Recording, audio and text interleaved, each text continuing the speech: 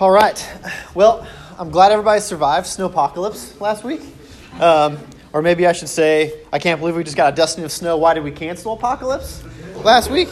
But I'm glad that I hope everybody was able to rest. Everybody was able to stay warm. But before I start my sermon, I do have like the obligatory beard jokes that I always start. Because as we know, our own Rodney Rambo has a beard that rivals Charles Spurgeon.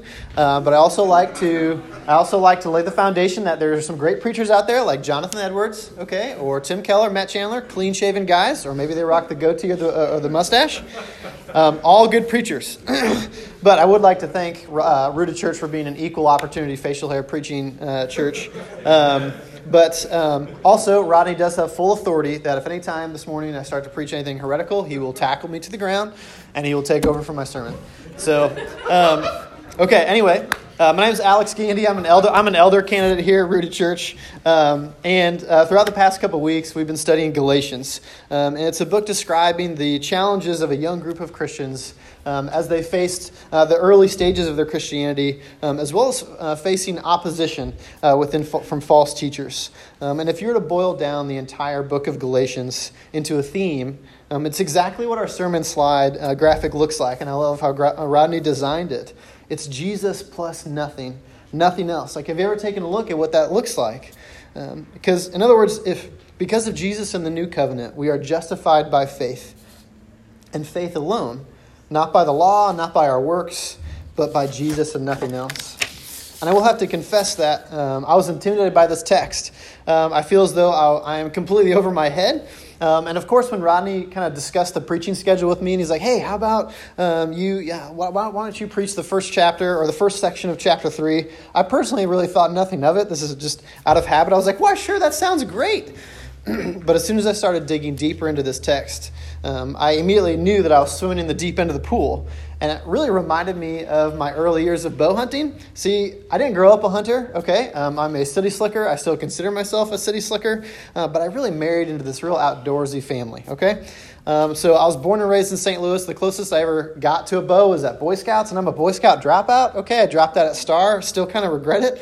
But I remember my father-in-law handing me this compound bow in the summer of 2012. And again, in typical Alex Gandy fashion, I was like, hey, I'll go bow hunting with you. That sounds great. All right. But I had no idea. I was completely ignoring the difficulties. So, by the way, now all of you know that if you ask me to help you with something or ask me to do something, 99.9% of the time, I'm probably going to say, why, sure, that sounds great, and not know any of the details. But regardless, as soon as I got up in that tree stand my very first fall, I quickly knew I was in over my head. I was quickly intimidated. I had no idea what to do. And I think that's precisely how the book of Galatians can make us feel as we try to understand this really highly debated book of the Bible. Sometimes we can feel intimidated. Sometimes we can feel overwhelmed. Sometimes we can feel confused. And here we have one of the more complicated chapters of Paul's writings. And needless to say, I think as I was sitting in a tree stand by myself trying to figure out how to bow hunt, I think sometimes when we look at Scripture, sometimes we can think, where do we go with this? What do we do? And this book, this specific Galatians in this specific chapter, it's one of those chapters that some people can quickly glaze over if you're looking for that quick tip on how to be a better Christian. Because this book of the Bible and this specific chapter is not for the faint of heart. But if we want to know God, if we want to know Him deeper, I think we'll gravitate towards texts like this and even delight in texts like this. Paul is writing to the church in Galatia, appealing to them to remember the truths of the gospel, rather than believing in false teachings. And teachers in Galatia, known as Judaizers, were pressuring the church to not only observe the law, but to think that the law is an addition to Christ.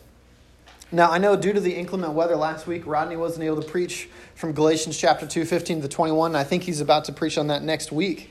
But I think it's so important for us to understand that we are justified by faith alone. And part of our section of Scripture that we're going to get to this morning hinges on that belief and that understanding. The first section of chapter 3, specifically the section that we'll be focusing on this morning, is one of the many ways that Paul is appealing to the church in Galatia to lean upon the truths of the gospel. It's an essential history lesson, helping us focus towards the importance of faith, and Paul taking us on a journey back to the Old Testament. So after that lengthy introduction, I would encourage you to turn to Galatians chapter 3, and we're going to focus on verses 1 through 9 this morning. It says this: O foolish Galatians, who has bewitched you? It was before your eyes that Jesus Christ was publicly portrayed as crucified. Let me ask you only this. Did you receive the Spirit by works of the law or by hearing with faith? Are you so foolish, having begun by the Spirit? Are you now being perfected by the flesh? Did you suffer so many things in vain, if indeed it was in vain? Does he who supplies the Spirit to you and works miracles among you do so by works of the law or by hearing with faith? Just as Abraham believed God and it was counted to him as righteousness. Know then that it is those of faith who are the sons of Abraham. And the scripture, foreseeing that God would justify the Gentiles by faith, preached the gospel beforehand to Abraham, saying, in you shall all the nations be blessed. So then those who are of faith are blessed along with Abraham, the man of faith. Let's pray. Heavenly Father, I just really thank you for who you are this morning, that you are consistent in your provision, and I thank you that you have provided the scripture to us. And I pray that you would give us clarity as we study this. I pray that you would hide me behind your cross as I just preach through this text. And I pray that you would be the one that's glorified this morning. Thank you for your book to the Galatian church. And I pray that you would enlighten and transform our hearts this morning. In Jesus' name, amen. I think the first thing that stands out to me about this passage is really the number of questions that are contained within it versus the number of statements or commands. It's kind of like an interrogation. Paul has shifted kind of from defense to offense. So going from the first two chapters of the book, Paul kind of explaining his actions and behaviors, whether that's Paul's call by God, whether that's Paul being accepted by the apostles, and then Paul even opposing Peter, describing the importance and the distinction of justification before God through faith in Jesus Christ. And it seems like Paul's even interaction with Peter kind of lit a fuse underneath the guy, because then he launches into this litany of questions related to the Galatians' beliefs. And so we're going to break this passage down this morning kind of verse by verse, question by question, statement by statement. So let's think about the words and phrasing even in the first verse. Let's read the first verse again together. O foolish Galatians, who has bewitched you? It was before your eyes that Jesus Christ was publicly portrayed as crucified. Paul literally just referred to the Galatian church as foolish and asking them if they have been bewitched. It could be easy, I think, to maybe gloss over this first part of this passage because we want to get right to those good questions. But let those words sink in for a little bit. If you were to be called foolish or if you were to be called bewitched, how would you respond? What would you think? In my marriage, my wife and I often joke with one another that, quote, words mean things. Essentially, this inside joke means that we don't say things that we don't mean, and we don't say things that we don't mean to say. And I think about what Paul is saying to the Galatians, and he's calling them fools. And we may chuckle or sneer at this retort, but I think we all know that at times our own behavior and our own beliefs can sometimes mirror the Galatians. Paul's words are reminding those gospel truths, those gospel beliefs are not to be taken for granted, nor are they to be manipulated by any other man's opinion. Paul doesn't wait to the end of his letter either to call them foolish. He knows that he is at their peak. He has the peak of their attention right in the middle of this chapter. And Paul even continues, and not just calling them fools, but he has asked, who has bewitched you? It's like when I go talk to my friends or family back in St. Louis and they found out that I'm watching these Chiefs games with my wife, and I go to a Chiefs game, and they're like, oh, foolish Alex Gandy, who has bewitched you? Why do you think the Chiefs are ever going to win a Super Bowl? Why do you think Patrick Mahomes is really your savior? Okay? But I know that the church in Galatia is not like this situation. Okay, it's not exactly the same thing. But at the core, the question is the same. It's important to remind yourself that Paul is rebuking and criticizing and calling them out of a paternal love, a pastoral love, asking them, who are you putting your faith into? What are you putting your faith into, and why? And Paul is not calling them out as an arrogant or self-righteous leader, but as a pastor who loves them and desires the best for them. And I'd like to point you to Proverbs 27:6 as we continue to read through some of Paul's questions. Proverbs 27:6 says this. Faithful are the wounds of a friend, profuse are the kisses of the enemy. Paul's words are meant to point the church back to the gospel. He is being faithful to his Christian brothers and sisters. And despite these questions sometimes coming across as hurtful, they are also meant to heal the wounds of unbelief of those false teachings. And his wounds are not to tear down, but to build up and to wake people up from their sleepy stupor of misunderstanding. Now, and at this point, I think it's funny that we're only one verse in. Paul begins a series of devastatingly logical arguments to prove the gospel is superior to the law. And like a good trial lawyer, Paul asks questions and designs his arguments to force the truth to naturally come out. And I think he clearly missed his calling to go into law. Lawyers are one of those occupations that I've kind of idolized my entire life. The ability to win over a judge and a jury through facts, through charisma, and through compelling arguments. And I'll never forget one summer of middle school, I got into this habit of watching Matlock pretty much every single day during breakfast. Like, it was just on TV. Okay, we didn't have cable. It was on bunny ears, and so I watched Matlock. My family loved lawyer dramas, whether that was reading John Grisham novels or whether it was like courtroom dramas. If we could be entertained by a lawyer, we probably would be. And there was something remarkable about watching this old white-haired lawyer who kind of had this humble and curious spirit take on these crazy cases of murder or theft. And each episode always peaked in some thorough cross-examination of a witness where these questions were pointed and we're getting the truth out of that witness. And then through eloquent and humble words that were triumphant, Matlock would always lay out his closing arguments before the judge and the jury, which always led to a ruling of innocence. The guy batted 1,000. I can't believe he never lost a case. But I'm not going to sit here and compare Paul to Matlock. I'm not doing that. And we all know that Paul wasn't wearing gray leisure suits. But Paul knew exactly what truth needed to come out. Paul knew what the questions that needed to be asked of the Galatian church. And he wasn't afraid to ask those questions. And the matter of truth that Paul wanted to discuss most prevalently in this passage of Scripture was the matter of faith. Do we ultimately believe about our God and about our status before Him? And why? What are the roots of our faith and our belief and our salvation from God? Is our faith rooted in our works? Or is our faith rooted in the Spirit's work? And that question will be kind of a central theme as we proceed throughout the rest of the Scripture. So let's kind of break down these questions in verses 2 through 6. If you turn back with me, if you're in Proverbs, turn back with me into Galatians chapter 3. Starting in verse 2, let's read those through verse 6. Let me ask you only this. Did you receive the Spirit by works of the law or by hearing with faith? Are you so foolish? Having begun by the Spirit, are you now being perfected by the flesh? Did you suffer so many things in vain? If indeed it was in vain. Does he who supplies the Spirit to you and works miracles among you do so by works of the law or by hearing with faith?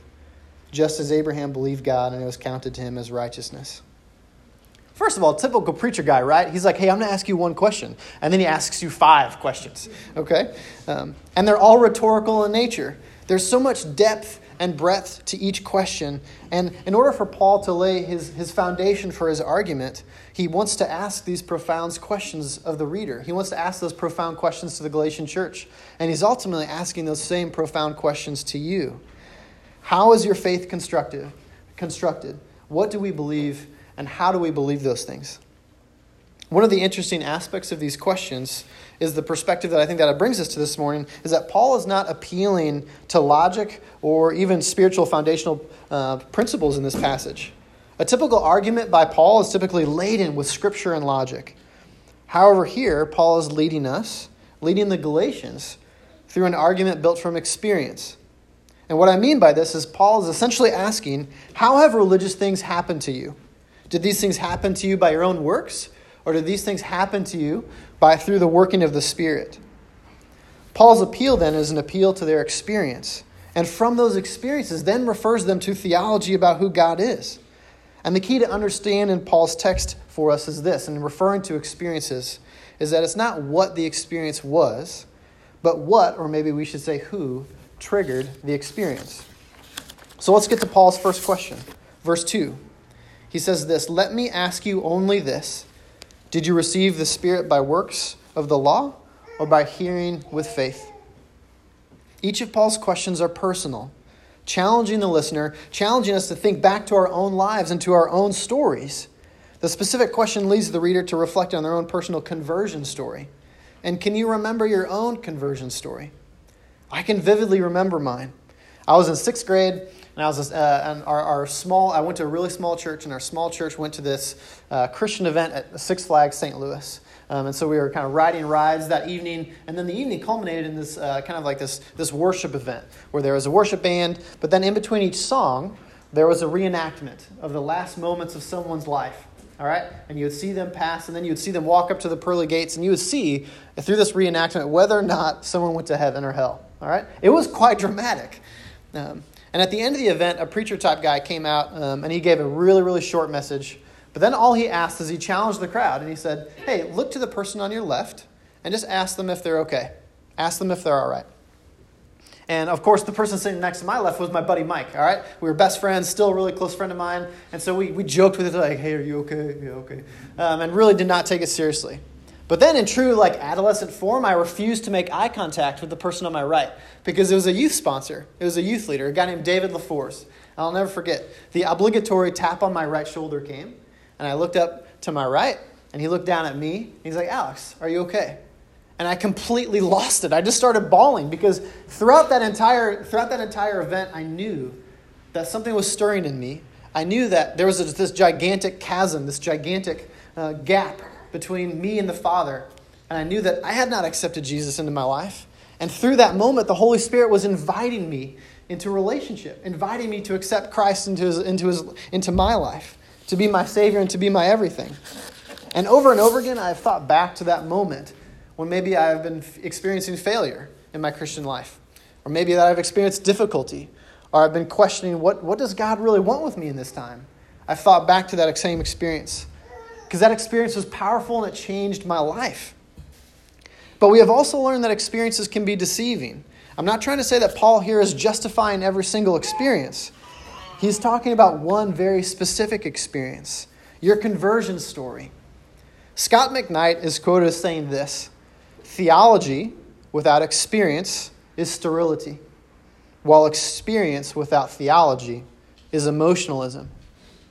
True theology is something that also needs to be experienced. And experiences need to be rooted in sound theology. And that's what Paul is pointing back to the Galatian church. He's trying to remind them of their conversion story. That built within their conversion story is theology about who God is and how he pursues us. So review your own salvation story this morning. Let the evidence of God's grace and God's providence throughout your personal story wash over you right now. How did Jesus capture your attention? How did Jesus pursue you? Was it through someone else? Was it through a circumstance? Was it through a series of events? We need to know that story, and we need to know that story well. Moving on to verse 3, it says this: Are you so foolish? Having begun by the Spirit, are you now being perfected by the flesh? This verse, Paul is contrasting the Spirit's power to our human flesh.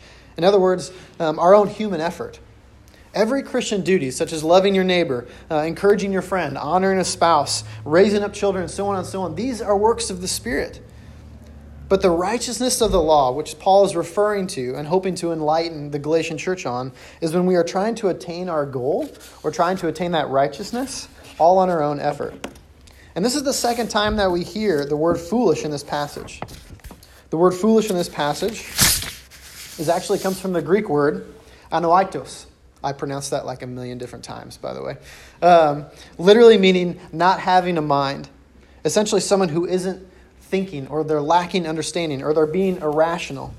And it's actually the same word in Greek that Jesus used to describe the slow to understand disciples on the road to Emmaus. If you look at Luke chapter 24, verse 25, Jesus says this to the disciples on the road to Emmaus. And he said to them, O foolish ones, and slow of heart to believe all that the prophets have spoken. Paul is trying to remind the Galatians that, listen, we don't want you to be slow to understand. We don't want you to be foolish. We want you to believe in what you learned as an early Christian. But here's the challenging part about this passage. It's a quick reminder and a blunt reminder to us that we cannot attain perfection in our flesh, that we cannot work towards perfection, we cannot work to understand everything, that we are weak, that we weren't even created to attain perfection. And some of you in this room really, really wrestle with this principle, this idea that we can be perfect, or this idea that we can project perfection with others.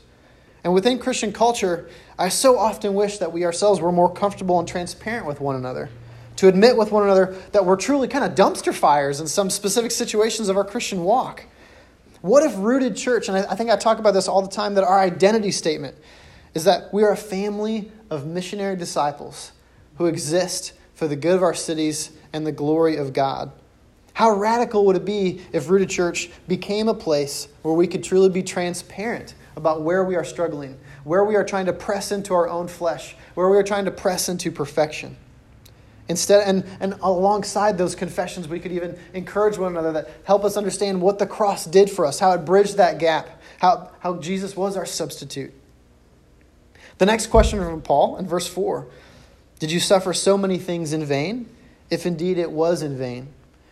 Remember, this diatribe of questions is coming from Paul's fighting against false teachers. He's not just trying to convince the Galatians to not believe the false teachers, but he's also trying to remind them that the persecution that they may have experienced, and we don't know what type of persecution they may have been experiencing from these false teachers, but that it's worth it, that going through our own personal persecutions, whether that's with friends or neighbors or public perceptions or even internally, that working out our specific theology of our belief is important, that our God is worth it. And then the last question from Paul in verse 5. Does he who supplies the Spirit to you and works miracles among you do so by works of the law or by hearing with faith?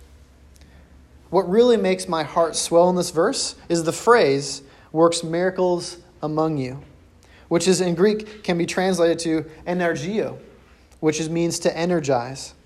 This word paints a graphic picture for us to understand what Paul is referring to when he describes the inner workings of the Holy Spirit. And Paul uses that word primarily to describe the power source by which every Christian is to serve. And that same word is used in Ephesians. So if you flip the page over with me, just a couple pages down in the New Testament, turn to Ephesians chapter 1. Ephesians chapter 1 verse 19 says this. And what is the immeasurable greatness of his power towards us who believe, according to the working of his great might? Again, same word. Or in Ephesians 3, verse 20. Now to him who is able to do far more abundantly than all we ask or think, according to the power at work within us. Christian, do you comprehend the power of the Holy Spirit that's within you? Or do you take it for granted? Because most days maybe you're living out of your own flesh, trying to attain perfection, going through your daily struggles, isolating God from those situations because you want to have that control. The principal idea of this passage has not changed. That do you comprehend the power of the Spirit within you? Or do you take it for granted? The difference between this question and some of the other questions is Paul is asking about the fruit. What life events are we seeing that are transformative? Are those from God or from ourselves? And what do we believe? Because oftentimes those experiences that we have throughout our life that are incredibly transformative, we can see that those evidences of God's grace and his power in our life. The church in Galatia was believing that they had to go above and beyond the cross to gain favor with God. Have you ever felt that way? Have you ever felt as though you needed to prove something to God? As if he didn't know you already? As if he isn't aware of his master plan of salvation and sanctification for you? And even within that plan, God knew that you were going to fail him, that he knew that you were going to screw up. But even though sometimes we do know that, we don't necessarily truly believe it. And that's why Paul is asking all these questions of the Galatian church. That's why he's asking all those same questions to us. So through these questions, Paul is setting the stage for his ultimate retort, for his Matlock-like closing argument regarding faith versus works of the law. He was setting the stage to bring the Galatians back to the Old Testament, back to the story of Abraham. The story of Abraham is an excellent example of the gospel being portrayed in the Old Testament. If I could quickly compare this situation to a courtroom, again, I'm going back to this a lot, but Paul has his prime witness on the stand. It's the Galatian church. And I would also argue that he has us on the witness stand as well. And through his questions, he's establishing rational thought. He is challenging us to recall our own experiences, to recall our own history, and he's bringing credibility and common sense to the situation. And while sitting on the stand, hearing these questions, The Holy Spirit is at work in us. The Holy Spirit is at work in the Galatian church, breaking down those lies and mistruths that they've been hearing from the false teachers. But just like any classic courtroom scene, sometimes the witness is enlightened to the truth, but is not gravitating toward the truth as enthusiastically or as energetically or as quickly as the lawyer desires. And so that's when Paul sets the stage. Remember that the first portion of his argument was asking questions regarding the Galatians' belief and regarding the Galatians' experiences. It was an argument of experience. Now Paul will switch gears, and this is when he starts to bring his point home. He will go back to the tried and true argument of Scripture. Paul will transition from experience argumentation to Scripture argumentation, and he will do it through a history lesson, reminding them of the man who some consider to be the father of God's people, and not simply because of biological reasons, but because of his faithful life. Let's go back to verse 5, and I'll read Galatians 3:5 through 9. It says this: "Does he who supplies the Spirit to you and works miracles among you do so by works of the law or by hearing with faith? Just as Abraham believed God and it was counted to him as righteousness. Know then that it is those of faith who are the sons of Abraham. And the Scripture, foreseeing that God would justify the Gentiles by faith, preached the gospel beforehand to Abraham, saying, 'In you shall the nations be blessed.' So then those who are of faith are blessed along with Abraham, the man of faith." The introduction of Abraham in this passage of Scripture is important because it is relatable. It makes mistakes. He makes mistakes, but ultimately, Abraham exhibited faith and trust in God. Abraham teaches us that through genuine faith, not the law, that one is counted righteous before God. And again, remember the motivations of the Galatians' deception, that they were fighting against false teachers, that they were trying to be convinced that they had to go above and beyond the cross of Jesus, and that faith had to come through observing the law as well as through Christ's cross. So I think to help to add context to this passage, I'd like to go back to Genesis and kind of read this original exchange. If you go to Genesis chapter 15, we'll read Genesis 15, 1 through 6. It says this: "After these things, the word of the Lord came to Abram in a vision. 'Fear not, Abram, I am your shield. Your reward shall be very great.' But Abraham said, 'O Lord God, what will you give me? For I continue childless, as the heir of my house is Eliezer of Damascus.' And Abram said, 'Behold, you have given me no offspring, and a member of my household will be my heir.' And behold, the word of the Lord came to him, 'This man shall not be your heir. Your very own son shall be your heir.' And he brought him outside and said, 'Look toward heaven and number the stars, if you are able to number them.' Then he said to him, 'So shall your offspring be.' And he believed the Lord, and he counted it to him as righteousness." A really quick few details that are important about this scenario. Abraham had done nothing to deserve this privilege. This was grace alone. There were no previous works for Abraham to describe or to lean on. There was no application to like God's blessing incorporated. All right, Abraham wasn't scratching down his qualifications on some piece of parchment paper and calling it his gospel-centered resume and sending that out to God, like hoping to get a blessing. God was engaging Abraham on grace alone. And grace is not earned in this situation. Abraham simply believed God, and it was credited to him as righteousness. He didn't do anything. He believed in something. And moreover, I would say he believed in someone. And he did this in the face of an outlandish promise, namely that his wife would have a son, and through that son's line, the earth would be blessed. And looking back at our passage in Galatians, Paul's hope is that the church would put their faith in nothing else but Christ. But we all know that faith is not easy. There's a contrast when you engage with someone who is completely operating out of faith in Christ. Oftentimes, it can come across as radical. It can come across as spontaneous, unorganized, chaotic, or unknown. However, when we have faith in our Creator, we don't need those preparatory assurances. We do not need those earthly idols of comfort or clarity, because we can look heavenward and see our comfort and clarity is seated at the right hand of God. interceding for us, defeating our sin, defeating our shame, and equipping us with the power to proceed through having faith in God that surpasses all understanding. Don't forget about those verses in Ephesians. And faith is infinitely powerful because it gives God glory, which is the greatest service that can be provided to him. To give God glory is to believe in him and to regard him as true, as wise, as righteous, as all-knowing, as merciful, as almighty. And in short, to acknowledge him to be the author and giver of all goodness. But I would ask you and I would challenge you, what part of those characteristics do you sometimes stumble over? Where is your heart most vulnerable? Or I also say, where is your heart most guarded?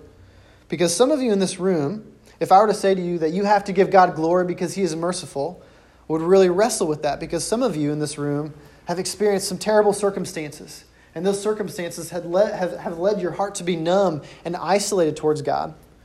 But on the other hand, some of you in this room, if I were to say that you need to give God glory because he's the author of your life, you would find that foreign because your life is so programmed and so planned and so organized by your own control that God almost acts as though he's an editor-in-chief of your life, that he reviews your content and he approves, that we plan things and he affirms. But that's not God's role. What Paul is trying to help us understand through Abraham's story is that we need to give full glory to God, to acknowledge in full, without limitation, God's full authority and power in our life. And that we need to be faithful to our Creator because he deserves it. Because there in that moment, when we are believing and trusting in God's authority in our life, in his character and in his provision, we will find that peace and security that we're looking for. We will find Jesus. God will not point back to our circumstances. He will not point back to our families. He will not point back to our bank accounts. In that moment that we are putting our faith in God, we will see Jesus interceding for us, being our substitute. So I said at the beginning of the sermon that it won't really be like a help me be a better Christian type sermon with a tip or a trick. And you may be thinking to yourself right now, okay, Alex, thank you so much for expanding upon this text. I appreciate it, but what's the point? Like, how do I become more like Abraham? Or how do I become less like what Paul is preaching to the Galatian church? And I'll try to wrap this up by just letting you know that you probably won't necessarily like my answer. And I'll simply say that I hear you, Christian. I hear you. I know that none of us are perfect. Nobody is perfect. And so does this mean for our own pursuit of our faith? Like as we are wrestling with thoughts of discouragement and confusion, where do we go? So let me remind you, Christian, that you need to have faith and confidence in God. Those things are credited to you because of Jesus. God accepts our imperfect and unholy faith because Christ died on the cross for you. He is your substitute. It is not your works. And Christian, you need to know that righteousness consists of two different things. It consists in faith in God in our own, but it also consists of God crediting you with faith. That we cannot possibly meet God's expectations of faith and righteousness on our own. And yes, as long as we live, sin does live within us. As Christians, we are both righteous as a sinner, both holy and profane. We are an enemy of God and yet a child of God. And this is a constant battle that we struggle to press in having faith. But we are covered in the shadow of God's cross, in Christ's cross. We are covered because of his perfect faith, that his perfect union, that as we wrestle with our fears and with our doubts, that we can look to Jesus as our substitute. So go into this week remembering the following things.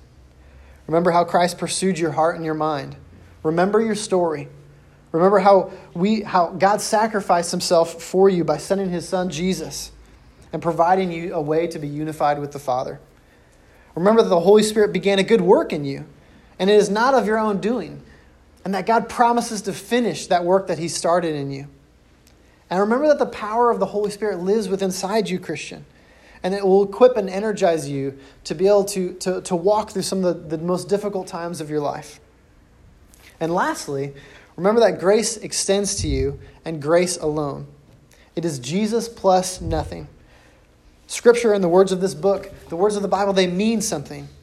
And God is gracious and merciful to us, and he invites us into relationship with him.